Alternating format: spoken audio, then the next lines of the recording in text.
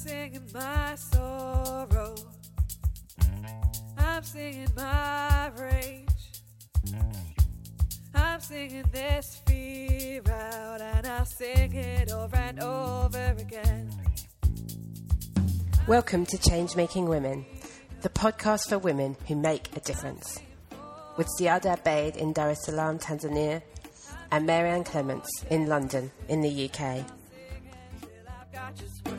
Hi, and welcome back to Change Making Women and to our series, which is interviewing women who are making a difference in the world in the context of the pandemic of COVID-19.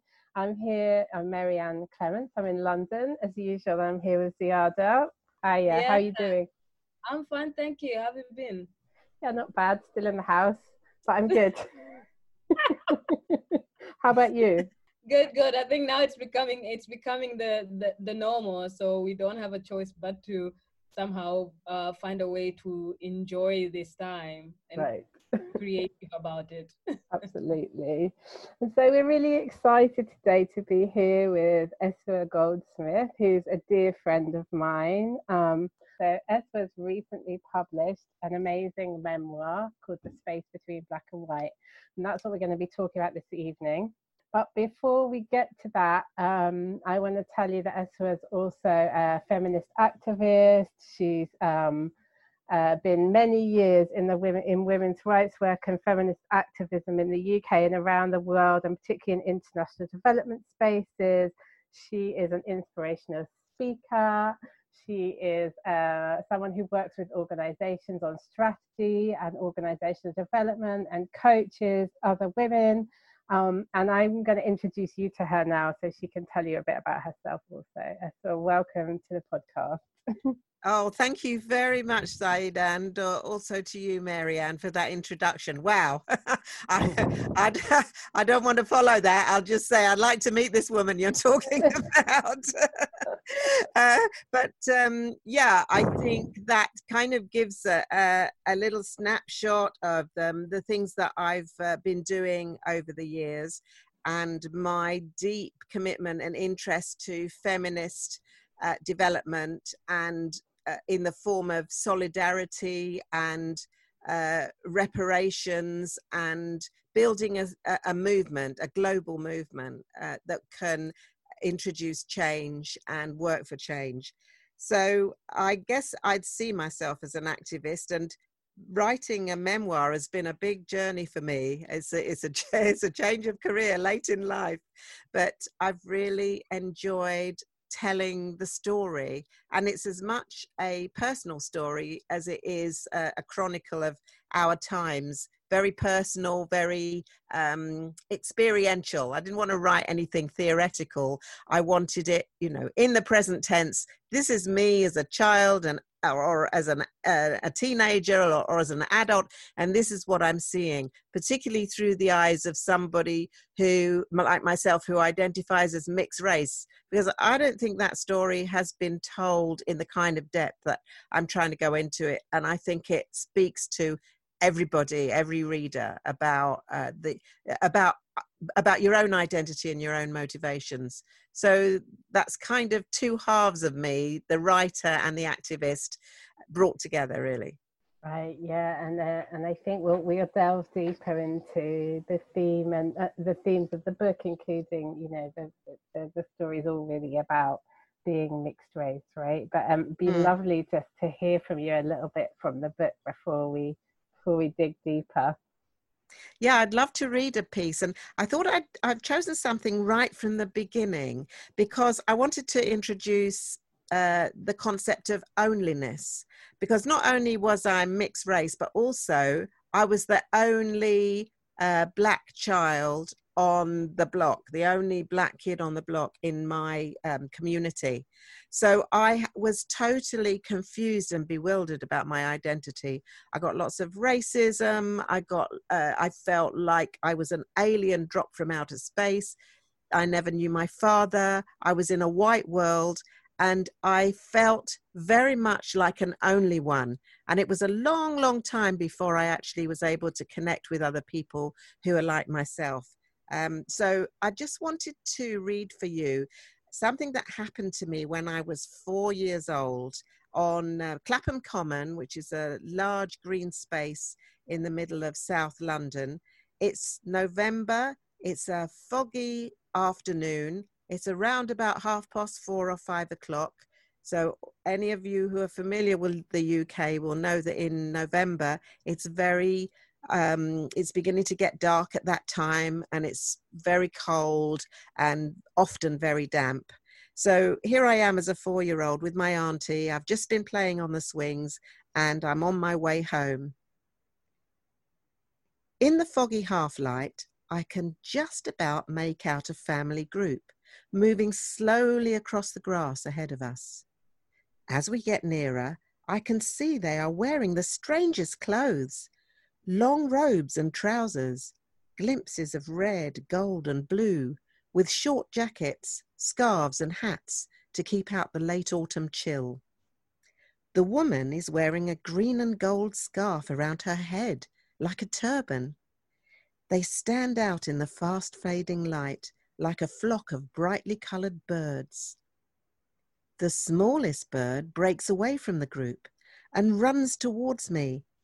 A little girl, about 4 years old, the same age as me. She has dark skin and black fuzzy hair, like mine. We stop and stare at each other, spellbound, rooted to the spot. A sudden shock of connection, of recognition. I know you. Kumba, Kumba. I think it was Kumba, they called her, something like that. Kumba ran off to join her family, and they moved off across the common out of sight.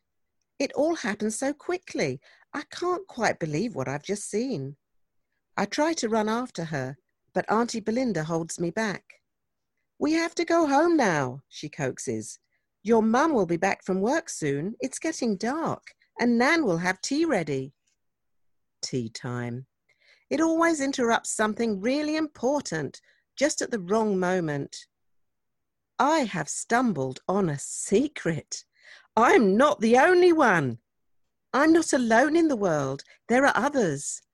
And more than that, coloured people come in whole families. Mum, Dad, and 2 children. Not just one-offs like me. I feel strange, excited, scared, shocked, all at the same time, but also comforted. Oh, wow. I have to say, I wanted you to continue. That's good. You Good have a sign. amazing voice. Oh my God. I can't wait for the audiobook. So, why was it so important for you to explore the experience of being mixed race through the book? Well, I guess that's one of those transformational moments for me, that shock of recognition about my difference and what it meant. And the fact that there was a whole world out there of people who looked like me that I wasn't in contact with. And so it underlined my ownliness, but also started off this longing in me. I think it started with confusion. And by the age of 4.5, I also had to add longing, the longing to be part of that community and have those connections. And I think that's been with me through my life, and that kind of quest to find my community, find my solidarity, find my spirit and connection with others. So I guess that has motivated me to become part of transformational movements, because of the personal need to express that in myself. And there are other parts of the book where I show how that translates into a longing for equality, anti-racism, egalitarianism, a feeling of transforming society, as well as my sense of connection. So those 2 things go in parallel. And I guess the mixed race thing is about feeling that the society as we have it today, you know, the patriarchal society and the drivers for that in the Western world, you know, sort of the white male norm and everybody else is other, leads to a feeling that people are trying to put you in boxes, black or white or gay or straight or, you know, male or female, whatever it is. Whereas we know that in life, people have multiple identities and we are multi-layered and multifaceted as human beings. We're much richer than that. We're much richer than either or. And that kind of polarity is a power thing, really. It's about saying, let's put people in boxes, either or, and then we can say one of them is powerful and the other isn't. So I feel that exploring mixed race leads us down a very rich and exciting path of intersectionality, where there are all sorts of places and spaces we can go into. And talking to other mixed race people much, much later in my life, only in the last few years. And of course, they're all a lot younger than me, because when I was growing up, when I was a 4-year-old, that scene was set in 1958 in the UK. So there's only about, something like 20,000 black people in Britain. So just imagine, being mixed race was completely unheard of, really. There was very few of us. So it seems to me that this is about the story of mixed race, the history of mixed race, that we've always been told there isn't enough to connect us, when we're a little bit white and a little bit black and neither one thing nor the other. And it's that search for authenticity, to say, I'm mixed race and that's really important. My black identity is a mixed race identity.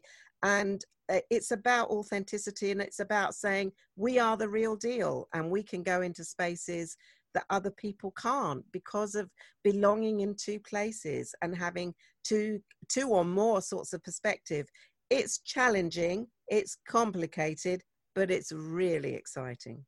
Thanks, Esther. I think I'm lucky enough to have read the book already, and I think it really, you know, you really tell such a powerful story that really brings that theme to life in the book, I think, and really help anyone who's reading it to understand it. And I'm sure, you know, I read it obviously as a white woman, and you know, there's resonance for me on one level, and on another level, I don't have that experience of being mixed race.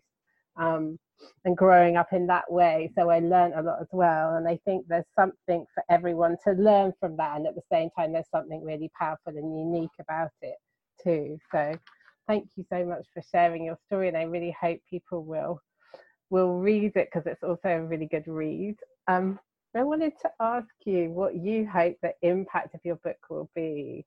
Well, I think we're going through a really difficult time at the moment. The world is in turmoil, and interestingly enough, I wrote it, literally finished it the year before COVID, and I was writing in a context of crisis. We forget all the other crises that came before COVID. We had the crisis of the aid sector and the abuse and exploitation of women, and the lack of visibility of women in leadership positions in the aid sector, just around about the time that I finished at the book.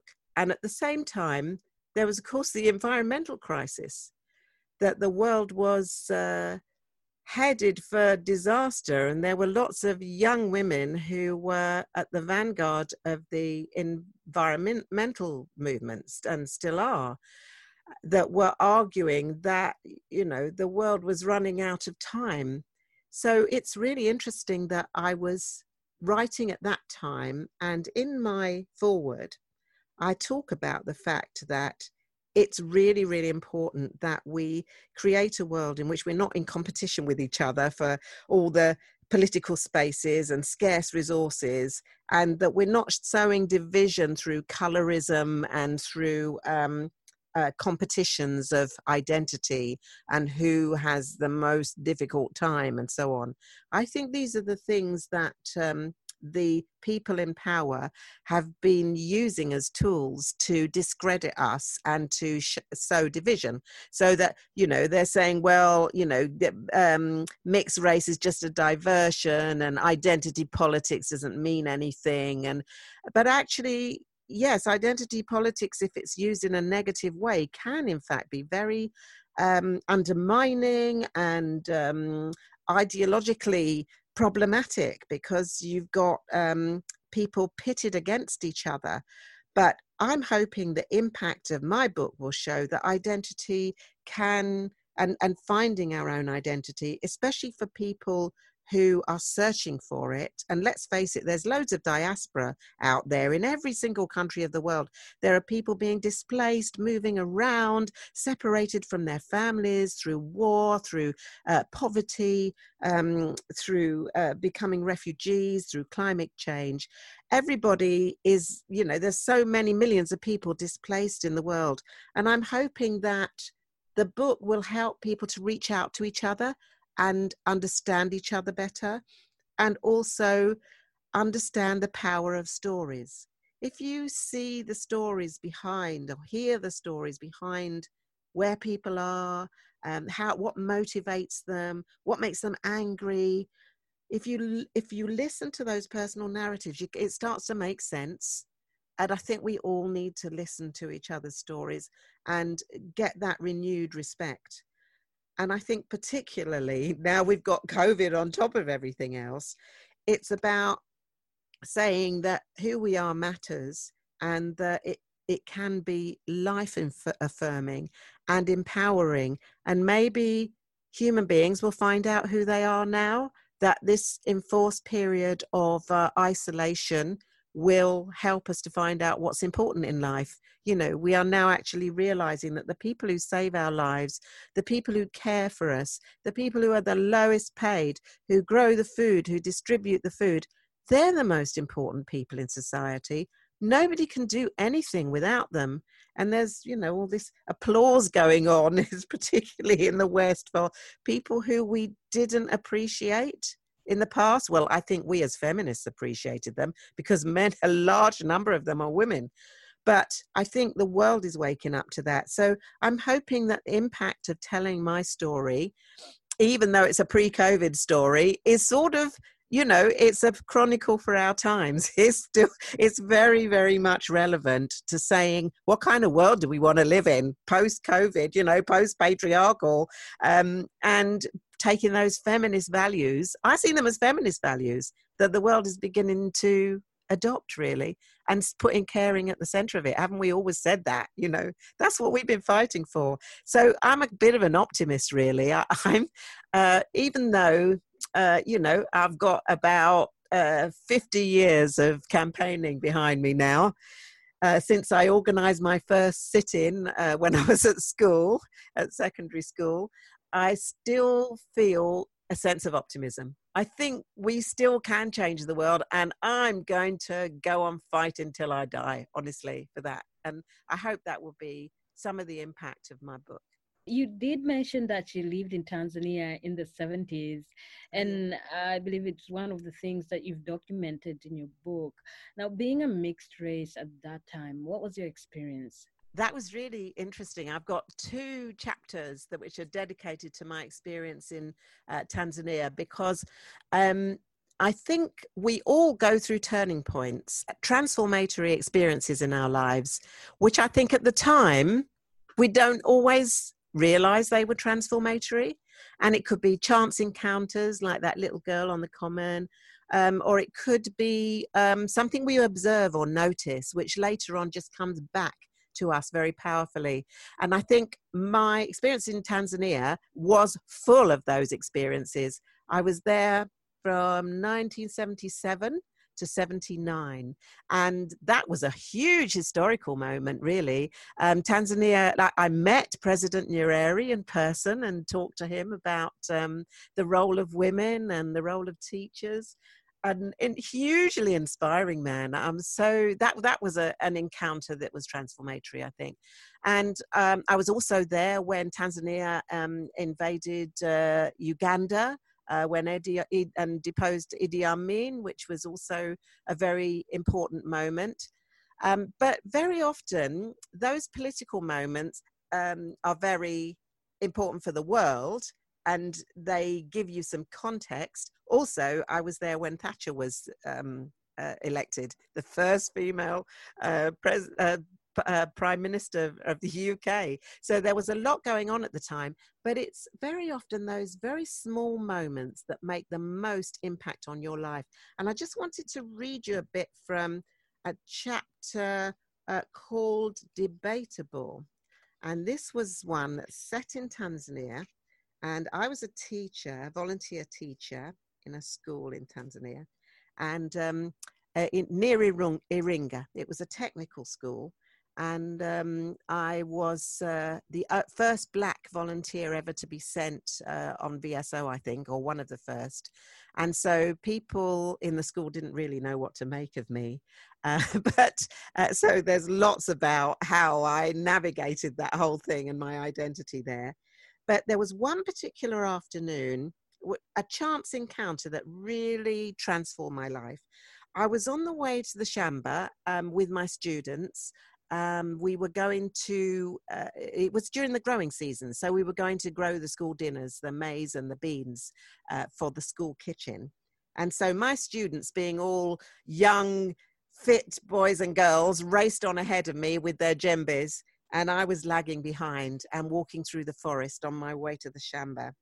And this is what I saw and the effect it had on me. In a clearing, I noticed a woman struggling with a huge log that she had felled with her axe. She had a tiny baby bundled up in a wrapper on her back, securely tied with a knot at the front. 2 big bags of brushwood lie on the ground at her feet.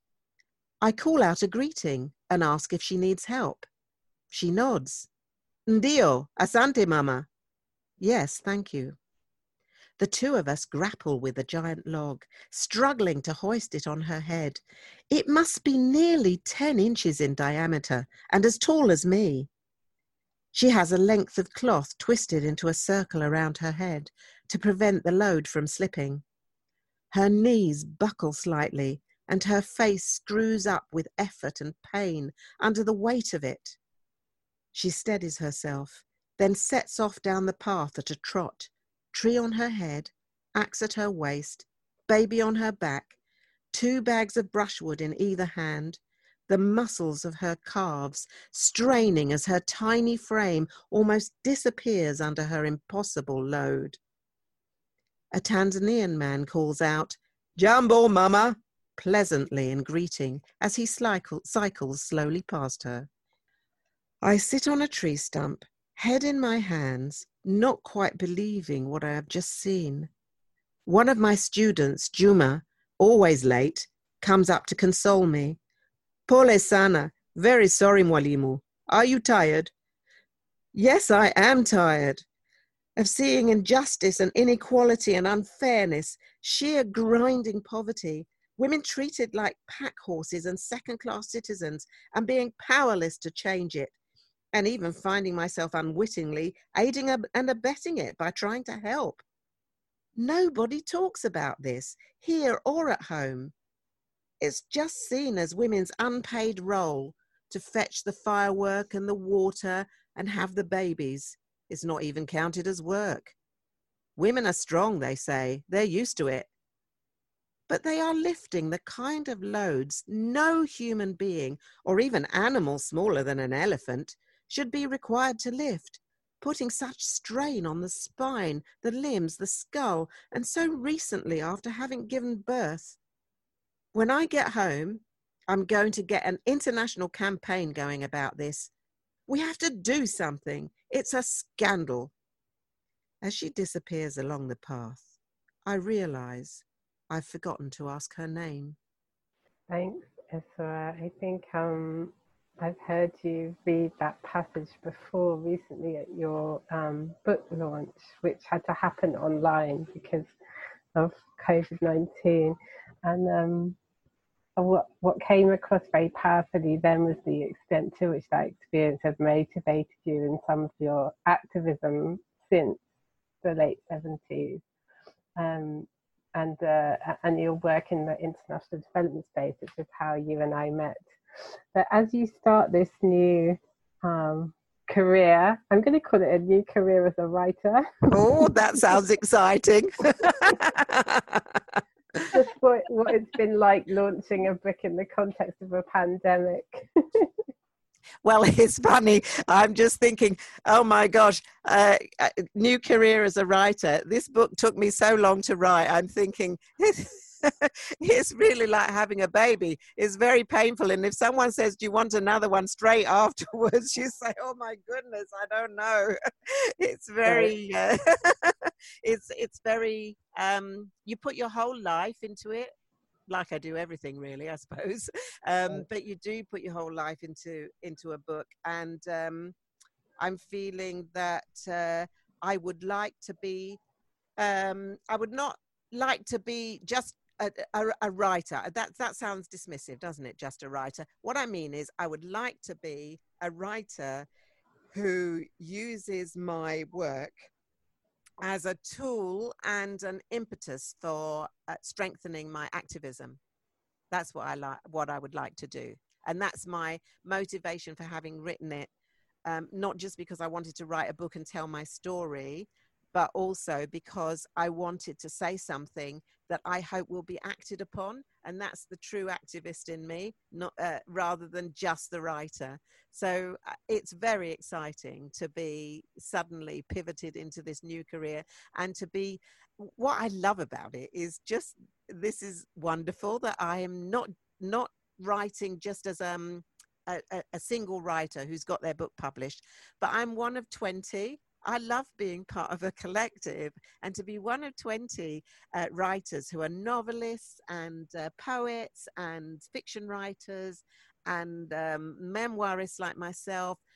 There are 20 of us. We're calling ourselves the 20 in 2020 Jacaranda's campaign, to get voices of color out there. So it's just terrific that even within my public, the publishing world, we're a part of a collective, and we support each other and speak for each other, with each other, and support each other through this difficult period of COVID.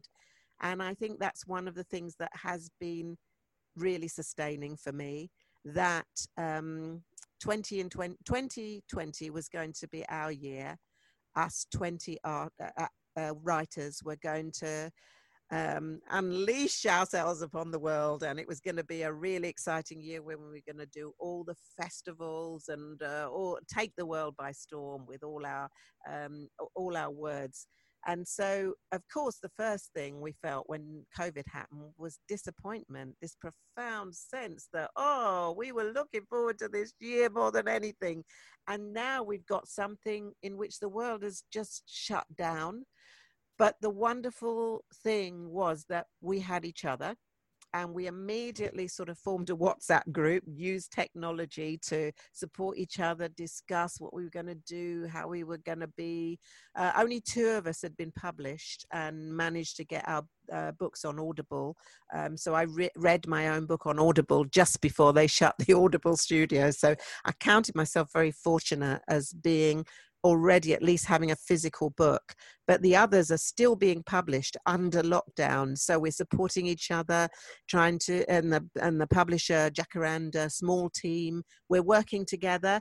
The wonderful thing is we see ourselves as one whole team, the publishers and the writers, which is, I think, very unusual. So it's about being part of that collective. Fantastic. So that was one thing, but also I think the other thing is learning to see the virtual realm as a comfort zone, which it isn't for me, and I'm sure for many other people, especially for my generation that have not been brought up with it. It can be a bit difficult to navigate your way around. But of course, that's part of the intergenerational dialogue. We've got young writers, middle-aged writers, older writers, women, men, and all sorts of people who are part of this collective. So we're all helping each other. So what I did was last week, I decided I wanted to have a a launch with a difference. And it was friends and family from all over the world, plus all my colleagues, all the activists, all the groups that I belong to, like the Healing Solidarity, Phenomenal Women. One of the most delightful and, things I all the discovered other women's when I was groups that I planning my belong online to, launch feminist for my groups like the book was Fawcett Society, discovering the and talents all of the my own big aid family. agencies, I'm in sent lockdown with my representatives partner and along. my But I also son had and his my mum and girlfriend my and my stepdad daughter. there, and my sister And they were and the my most cousins amazing from professional Australia got team. up They at really 4 helped to be me to part get of the this event together. this My son was a celebration. compere and my partner was And I doing all just that had kind of technical stuff, 137 with the people in computer my and sitting the room, Zoom and there was meeting and still all room on that. the sofa. And my daughter was handling all the social media and letting people into the room, at the Zoom meeting and all that kind of thing. And my son's girlfriend was looking after us all. And I think when you do a meeting face to face, you kind of take it for granted. You rely on professionals for all that stuff. But at home, you really discover the talents of your own family and see them in a new way. They were an amazing team. So it was really exciting to feel you could have an at-home. So we made it a very intimate space, and a school friend of my daughter's, who is now in her late 20s, she sang us some wonderful inspirational feminist songs by Aretha Franklin and Chaka Khan, and wonderful. And so we had a musical interlude. We had a wonderful cake with my book, the cover page of my book on the front of it. We had a little film clip of my village, where the chief, who is actually the first female chief of the central region in Ghana. She's the first one in the history of the Fanti to have been selected as chief. So we're an all-female team over there. So I'm the Queen Mother, and she is the chief. And she poured a libation to begin the whole launch off. And it was about bringing all of the parts of myself and my identity together, and having our village brought into this virtual Zoom launch of all the other people that were there, and they could see what was going on in the village. And there was a cockerel crowing all the way through it. Ezra, let me interrupt you just for a minute, because I want to help the people listening, because I know why you've got a village in Ghana and what it means to be the Queen Mother. But I think people listening, and Ziada also, might not. Just tell us about your village. Okay. Well, I should explain that in the book, I hope I'm not giving too many spoilers away for this book. But anyway, just give a little teaser. A little teaser. I'll tell you about the fact that towards the end of the book is about my experience after a long, long search of finding my heritage in Ghana. And that search led me to a whole discovery of my dad's village, where he was chief. And then when he died, I was able to continue my work with the village and form a new relationship with them in my own right. And then they invited me to become the Queen of Development there. And also, very lately, in the last year or so, the chief died, who was the village chief. And then they actually elected a female chief to succeed him. And she is the first chief that has ever been elected as a chief of the Fanti. So I'm so proud of her, because she's been my support. Every chief or Queen Mother will have a village Ochiame, they call them, a support person who will speak on their behalf, and who is a trusted friend. And so Faustina was my trusted friend, and now she's got promotion as the chief as well. So the two of us make this fantastic all-female team, and she runs the school. She's also a trained teacher, and she is in charge of all of the village development projects. So she's a wonderful woman and very inspiring, and she's also a local politician. So she's an elected representative too in Cape Coast. So I've found a whole tradition of women's leadership. I'm so lucky that I have been able to participate in this traditional women's leadership at this level in my village, and I just feel so blessed to have been able to have that opportunity, because it's opened my eyes to a whole new level of women's leadership in my work and in my mission in life, I think. Thank you for clarification.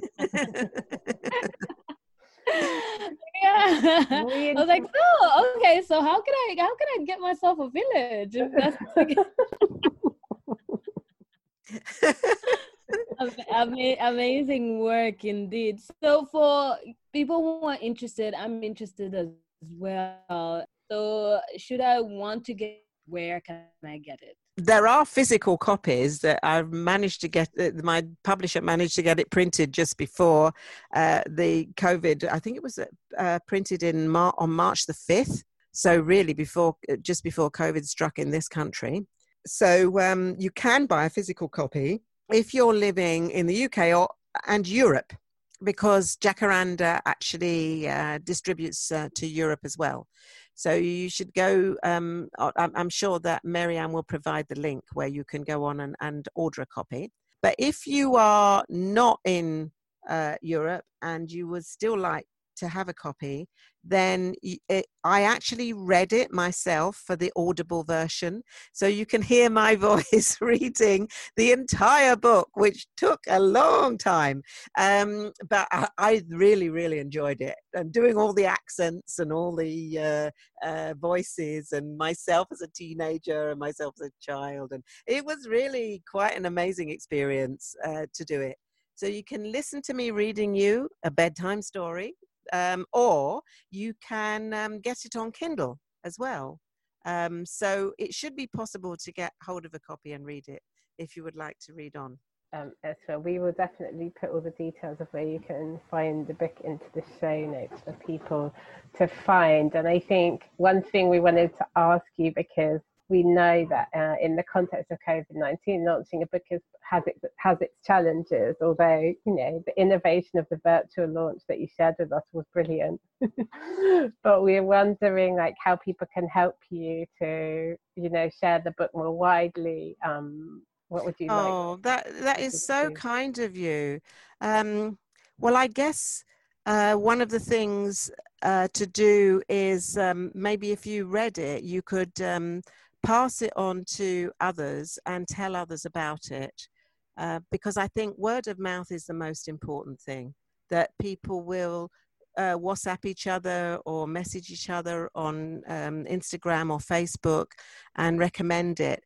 And there's a lot of that going on at the moment, that for the first time, one of the plus points of COVID is that those of us who are fortunate enough to have a home and to have somewhere to be in lockdown, have plenty of time to read and to slow down and to savor and talk about books. So I think there's a lot of recommendations for reading going online. So I would be really honored if you could recommend my book online. And the other thing is there are a lot of virtual book clubs going on as well, so that you could get a group of people to read it together. And I think that's a very good thing to do, because you build up your solidarity and collective spirit if you read a book together and then talk about it. And I'm hoping that will help people to get even more out of the book by having a group discussion, because it's quite interesting talking to people, because they pick up different things. And honestly, I'm learning so much about this book by people writing to me and finding things in it that I've either forgotten were there or didn't even know were there, that people are actually telling me that and making connections that I kind of missed, even though I wrote it. So I think that dialogue and bringing those voices forward and sharing your thoughts is really, really great. And maybe doing some online action as a result of that, connecting with your community, connecting with other groups that maybe you don't know much about, and reading more about them and finding out about them and talking to people. So all of that is possible through the magic of technology. And I hope you'll see this book as like, I don't want to say a tool because that sounds a bit impersonal, but as a resource, a personal resource, which will lead you to new places and new connections. Yeah, for sure. It's a beautiful book, but it's also an inspiring book, and I really recommend it to anyone who's listening as well. So I wanted to say that, and I will also be recommending it to lots of people that I know, whether they're listening or not. So, oh, Marianne, thank you so much for that. And also, of course, the great thing is to, if you're buying it from on Kindle or Audible or even Amazon, write a review. Yeah, right. Yeah, but we should also be supporting our independent publishers. So I would like you, if you can, buy it from Jacaranda as well, because a lot of independent publishers are actually finding it a big struggle because they rely on bookshop sales, people browsing, they rely on going to festivals, all of which is no longer possible. So there's my publisher is joining with many other small publishers in a crowdfunding exercise to try to help the small publishers to survive. And I'm sure that's the same in every country, that small businesses are really under threat and struggling at the moment. So we have to shop local and, support our community booksellers as well. Yeah, for sure. Absolutely. I believe you can actually buy from a Jacaranda or another local bookseller and then actually leave a review on Amazon. I'm not sure, but I believe that might be possible. I'm going to give it a try. Great. Let's do that if we can. Thank you so much. I'm so grateful for your support and for the chance to talk to people on this podcast, because I think it's really that sense of connection that is beautiful. It's just sustained me all my life, and I'm sure it sustains all of us activists all over the world to connect with each other through our stories. Fantastic. Absolutely. And to our listeners who would like to get in touch with you and ask more questions, where can they find you online? Oh, right. Yes, I've got a new website, which is, again, Marianne can give you the link, www.s1swagoldsmith.com. And on the last page there's a contact page where you can write me a message, and it will be pinged straight to my email, and I can get it and respond. Thanks so much, Ezra. It's been brilliant talking to you today, and I wish you all the best with sharing the book in the world. Thank you. And whatever everyone is doing in this time of COVID, I hope you stay safe and well. And also that if you have the space to be creative, I wish you all the very best and make the most of this time, because actually it's very, very precious in many ways. And our theme tune, Over and Over, was written and performed by Eleanor Brown, who you can find at eleanorbrownmusic.com.